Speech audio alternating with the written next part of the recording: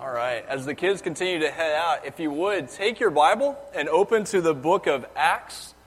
The book of Acts is the fifth book in the New Testament. We're going through a process of studying the book of Acts one chapter at a time. And so if you have your Bible available this morning, I'd love for you to open up to that. If you have a smartphone or a tablet or some other device that has access to God's Word, open that up and let's be able to read God's Word together.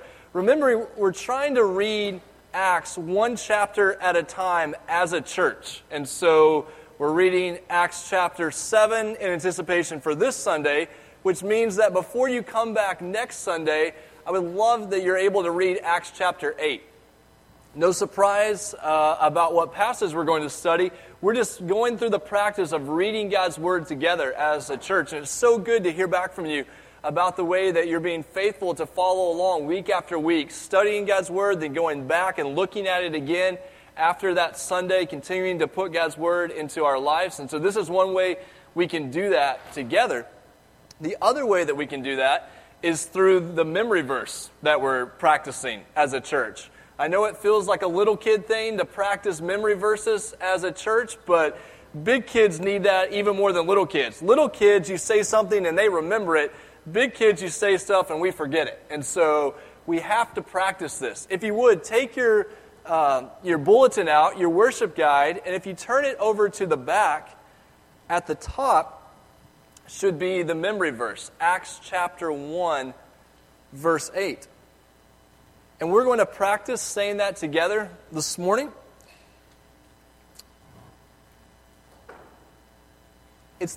Starts out, and if you're like me, the hardest part is trying to get yourself started. If you can get the first few words, sometimes it starts to flow after that. And so we're going to start with, you will receive power, and then we're just going to read it together a couple of times together.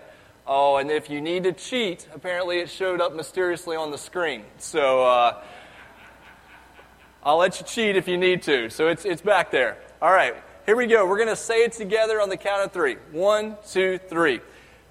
You receive power when the Holy Spirit comes upon you, and you will be my witnesses in Jerusalem and in all Judea and Samaria and to the ends of the earth.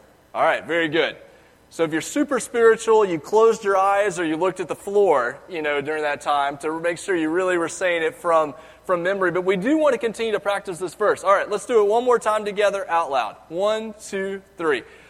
But you will receive power when the Holy Spirit comes upon you, and you will be my witnesses in Jerusalem and in all Judea and Samaria and to the ends of the earth. All right, very good. One of the things that we need to remember about Acts chapter 1, verse 8 is it's not just a popular verse to memorize. It's not just an important verse to memorize. This verse becomes an outline for the entire book. How the gospel starts to take root. The church starts to grow in Jerusalem at Pentecost.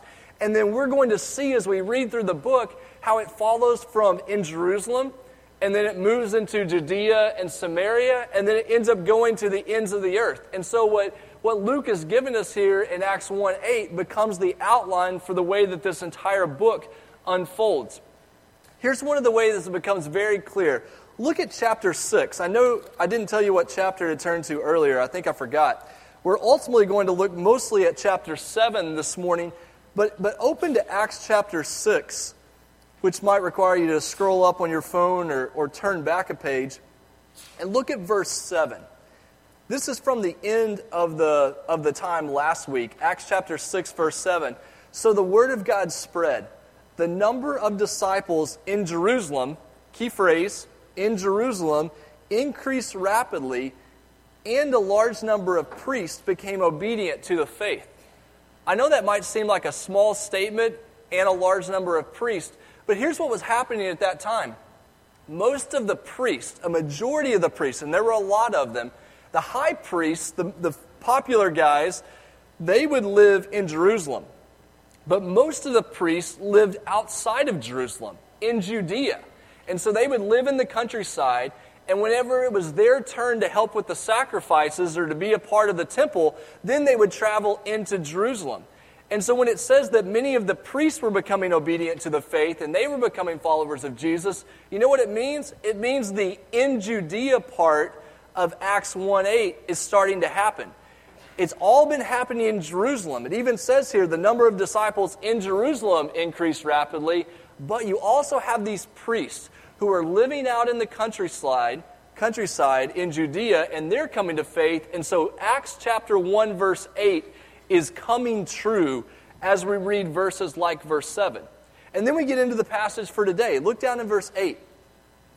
Now Stephen was one of the 7 who was chosen back up in verse 5, but it says in verse 8, Stephen, a man full of God's grace and power, performed great wonders and signs among the people. Opposition arose. Now, if you've been with us a few weeks, that's not surprising. God's Spirit moves, opposition comes.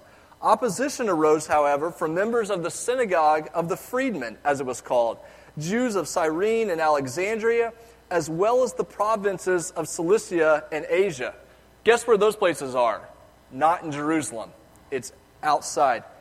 Who began to argue with Stephen. But they could not stand up against the wisdom the Spirit gave him as he spoke. Then they secretly persuaded some men to say, we have heard Stephen speak blasphemous words against Moses and against God. So they stirred up the people and the elders and the teachers of the law. They seized Stephen and brought him before the Sanhedrin. Now I know you haven't been keeping track, but in Acts, this is the 3rd time that followers of Jesus come before the Sanhedrin. This phrase that's happening right here in this verse, this is the 3rd time that it's happened in Acts. And in this case, the 3rd time is not the charm. The 3rd time is, at first they got a warning. The 2nd time they got flogged. The 3rd time, spoiler alert, but Stephen is going to be killed for his faith. And so every time it gets worse when they appear before the Sanhedrin. Verse 13. They produced false witnesses who testified, this fellow never stopped speaking against this holy place and against the law. For we have heard him say that this Jesus of Nazareth will destroy this place and change the customs Moses handed down to us. All who were sitting in the Sanhedrin looked intently at Stephen, and they saw that his face was like the face of an angel. Chapter 7. Then the high priest asked Stephen, are these charges true? To this he replied, brothers and fathers, listen to me.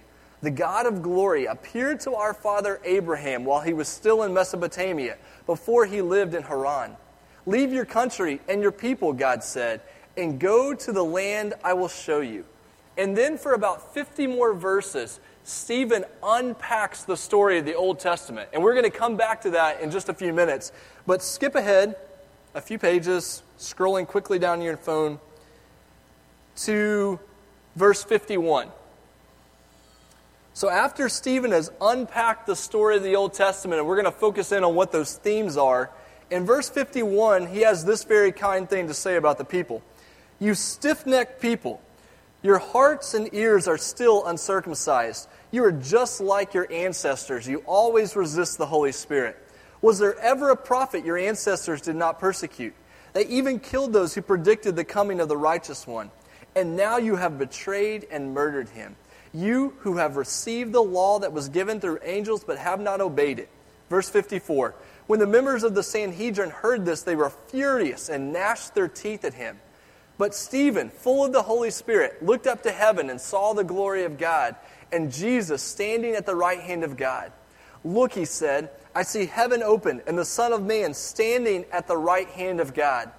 At this they covered their ears, and yelling at the top of their voices, they all rushed at him, dragged him out of the city, and began to stone him.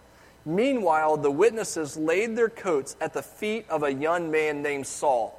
Spoiler alert number 2. Saul is a pretty important character in the book of Acts. He'll come back up again. Verse 59. While they were stoning him, Stephen prayed, Lord Jesus, receive my spirit. Then he fell on his knees and cried out, Lord, do not hold this sin against them. When he had said this, he fell asleep, and Saul approved of their killing him. Now this is a huge passage to get our arms around. There's what happens at the beginning, There's Stephen's speech in the middle, which is actually the longest speech that we'll find in the book of Acts. And then there's his martyrdom, his killing that happens at the end of chapter 7.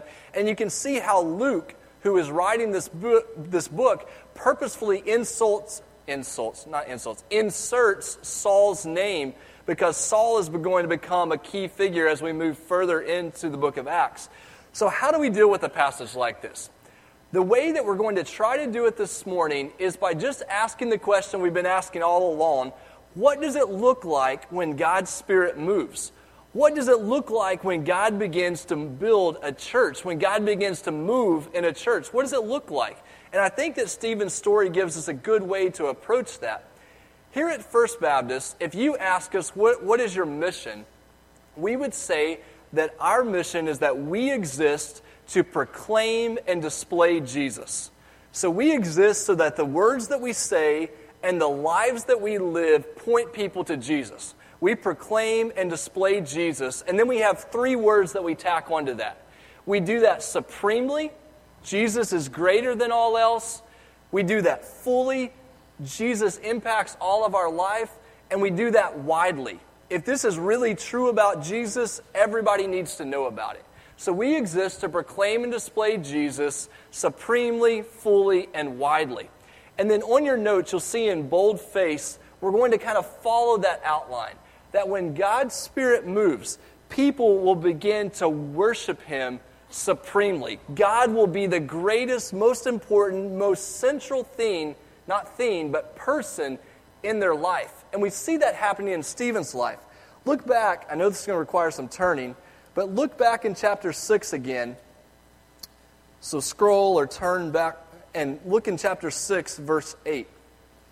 We know that Stephen has already experienced God's power in his life. It says in verse 8, Stephen, a man full of God's grace and power, performed great wonders and signs among the people. Then look down in verse 2 of chapter 7.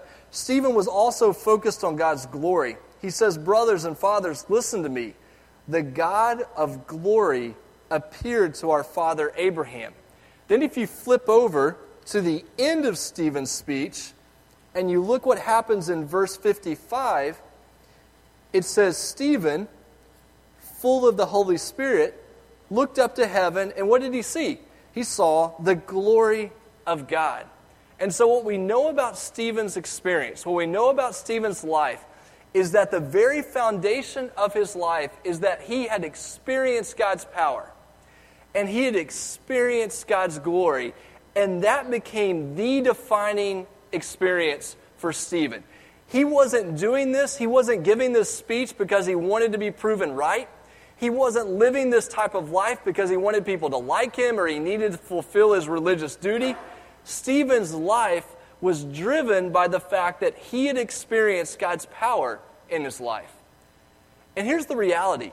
If we attempt Christianity, or we attempt involvement in church, and we find it boring, or irrelevant, or meaningless, or just something that those religious people do, it's probably because we've never truly experienced God's power in our life.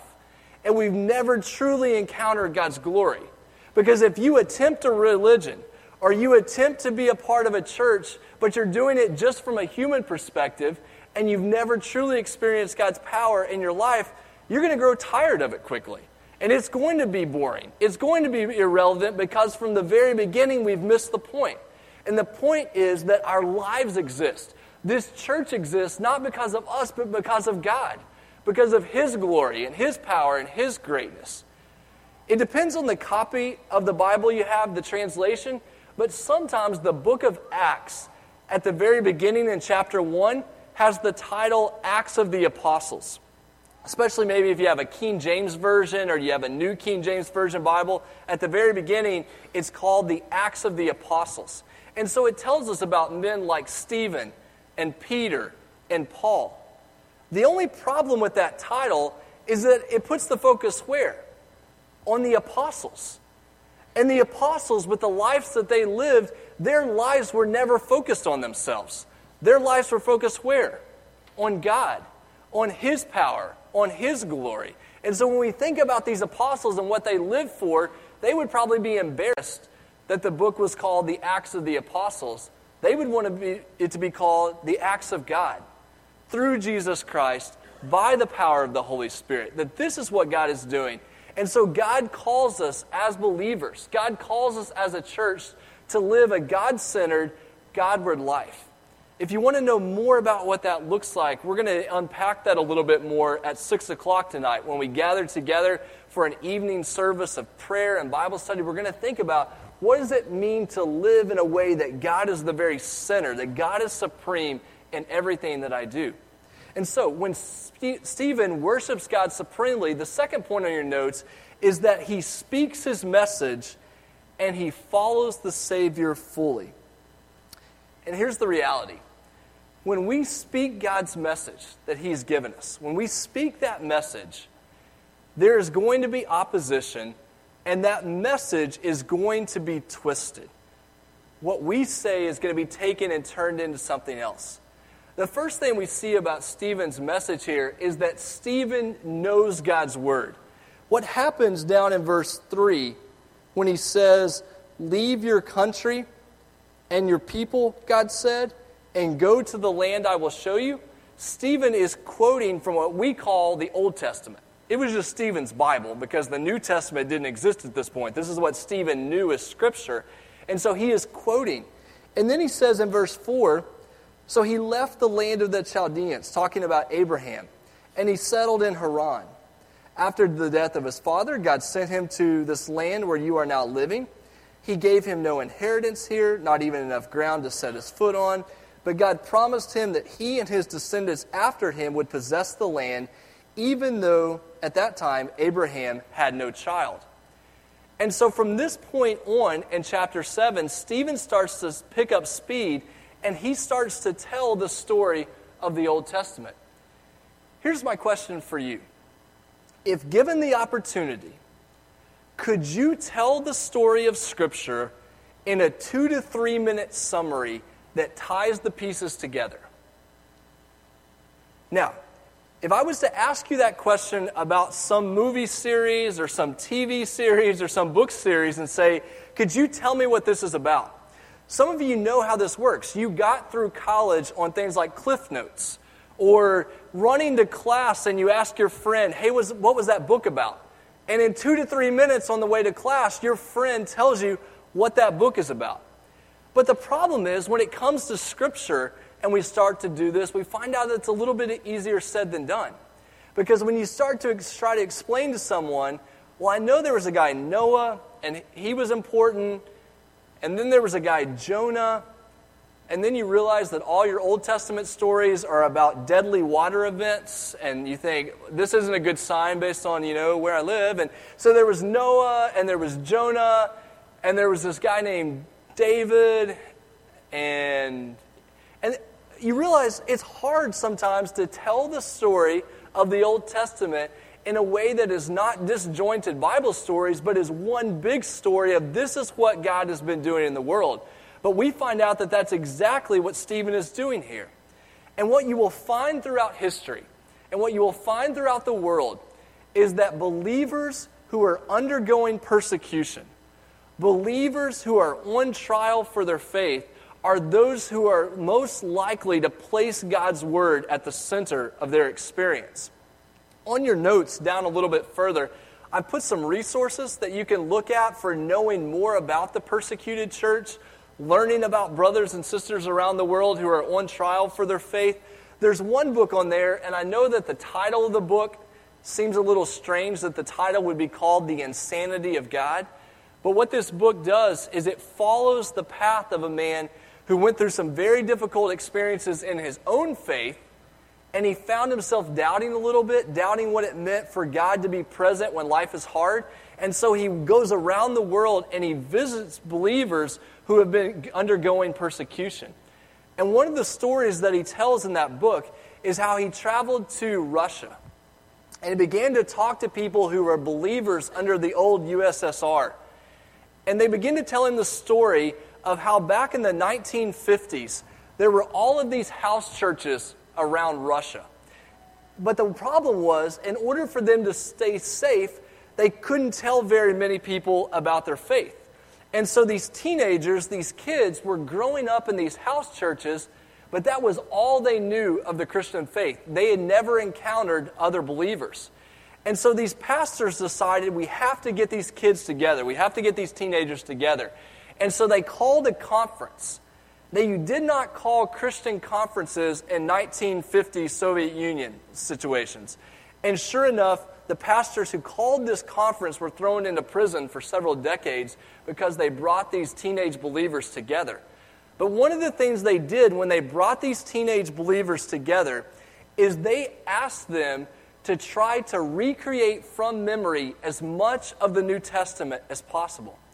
And they found out when they got these kids together that they were able to recreate almost the entire first 4 books of the New Testament from memory, because they had grown up in situations where their faith was on the line, where God's Word was their very food, that this was what they had that they were holding their life on.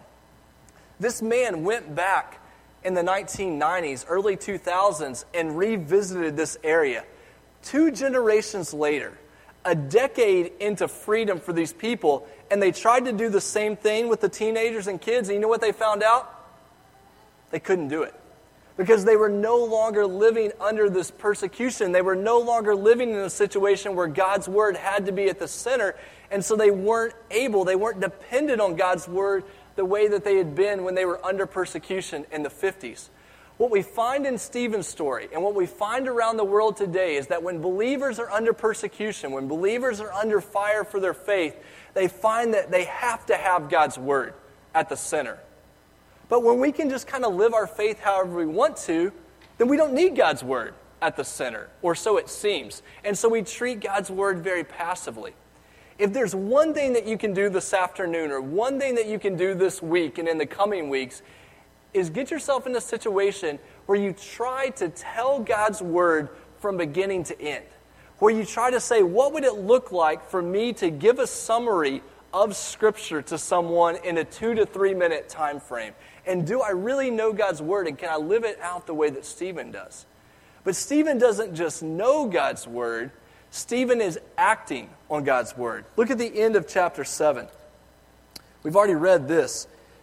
It's one thing to know God's Word, it's another to act on it. He says in verse 51, "You stiff-necked people, your hearts and ears are still uncircumcised. You are just like your ancestors. You always resist the Holy Spirit. Was there ever a prophet your ancestors did not persecute? They even killed those who predicted the coming of the righteous one, and now you have betrayed and murdered him. You have received the law that was given through angels, but have not obeyed it." So you know the Word, but you're not acting on it. Stephen's going to do the very opposite. He's going to teach the Word, and he's going to act on it. Verse 54, "When the members of the Sanhedrin heard this, they were furious and gnashed their teeth at him. But Stephen, full of the Holy Spirit, looked up to heaven and saw the glory of God and Jesus standing at the right hand of God. 'Look,' he said, 'I see heaven open and the Son of Man standing at the right hand of God.' At this they covered their ears, and yelling at the top of their voices, they all rushed at him, dragged him out of the city, and began to stone him.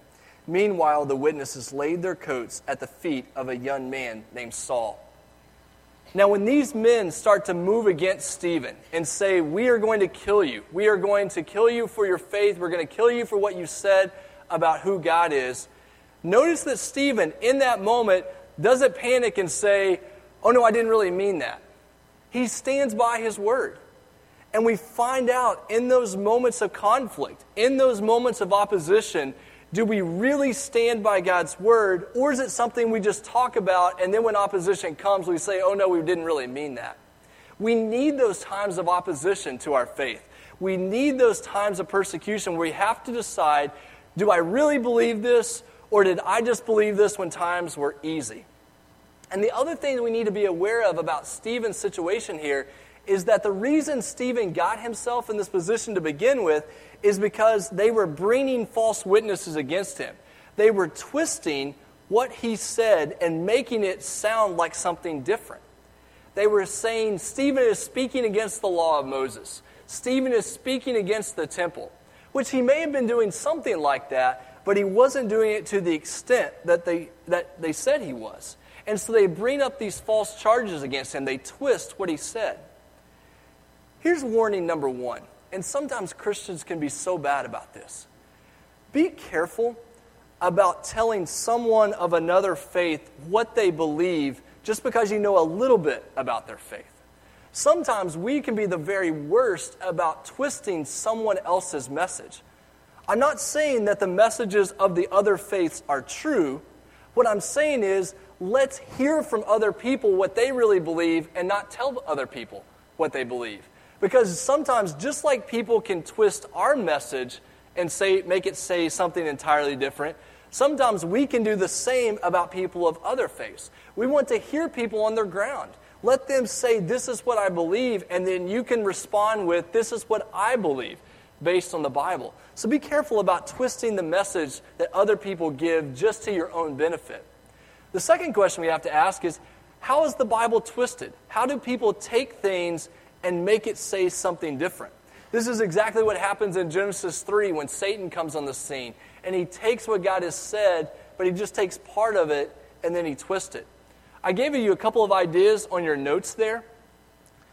Anytime someone adds to the Bible, so they say it's the Bible plus something else. Anytime someone subtracts from Jesus, they say Jesus was not really God, or Jesus was not fully man. He was something less. Anytime they add to the Bible, anytime they subtract from Jesus, anytime they multiply the requirements for salvation. In order to be saved, you have to do this, this, and this. God's word is being twisted. Or anytime someone tries to divide the body of Christ, our church is the only church. Or our church is the only place that God's Spirit really moves. Or don't have anything to do with those Christians. They don't really know what they're talking about. Anytime someone adds to the Bible, subtracts from Jesus, multiplies the requirements for salvation, or divides the body of Christ, those are all math things. Did you see what I did there? All right. They're all math things. Add, subtract, multiply, divide. Anytime that happens, know that God's word is being twisted. And so these are things that we can be aware of. I like math. I know I like grammar, so I like grammar and math, which puts me in about like the 0.5% of all people in the world. But yay for us. This is a really helpful way to remember, to think about what it means for God's word to be twisted. All right, let's move to the last point. So Stephen worshiped God supremely. He spoke his message and followed his Savior. And then the third thing is that he was part of the mission of God moving widely. And I know that this gets caught up in Stephen's speech, and it's easy to miss. But one of the main themes of Stephen's speech is that God works everywhere, not just in Jerusalem. Go back to the beginning of chapter 7. I want to point out a couple of things that are easy to overlook.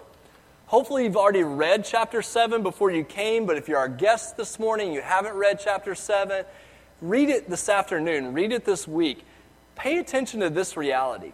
Stephen puts an emphasis on God working outside Jerusalem. Verse 2. Brothers and sisters, listen to me. The God of glory appeared to our father Abraham while he was still in Mesopotamia. Mesopotamia is not Jerusalem. It's the area around Jerusalem. It's outside of that area. So God appeared to Abraham while he was in Mesopotamia. Go down to verse 9. Because the patriarchs were jealous of Joseph, and by the patriarchs they mean Joseph's brothers. Joseph's brothers sold him into slavery, which may be something you've considered doing with your brothers, but they really did it. They sold him as a slave, and where did he go? To Egypt. What's the next phrase? God was with him and rescued him.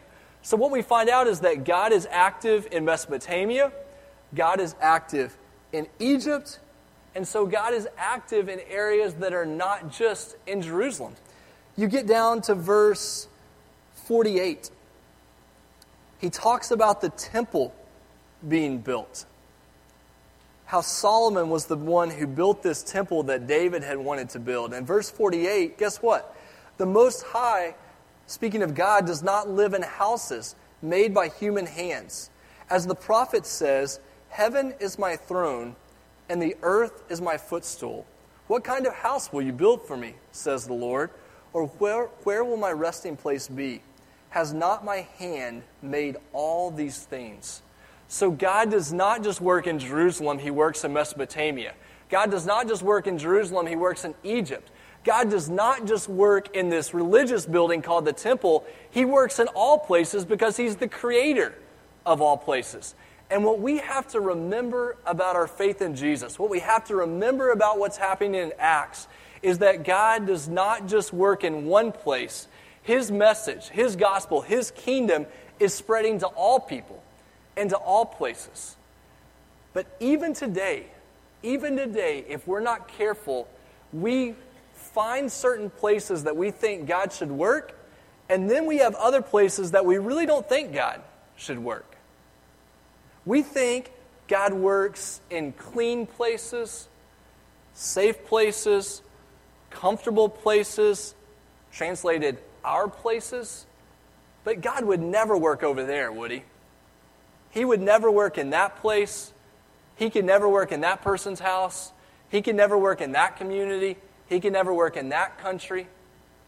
And we find ourselves doing the same thing that was happening here. We have certain places that we think God works best, and then we have other places that we think there's no way that God would ever work there.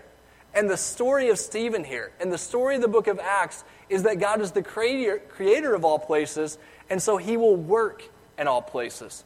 Which means that God's people should be a people on the move, always moving into new places, always finding new places where the light has not shone, and saying, we will chase darkness.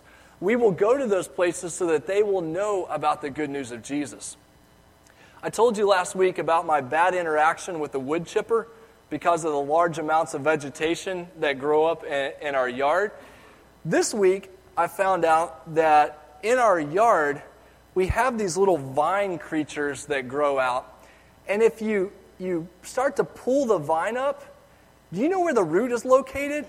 Not underneath that plant. I can guarantee you. Because you start to pull the vine, and the vine starts to go with you. And the vine goes, and it goes, and it goes. And you find out that not just that one vine is connected to the root in the ground, but there are like 10 or 12. And so you kill it in one place, and what happens? It shows up in another place. It's like growing okra. You can never, ever get rid of okra. Or growing bamboo.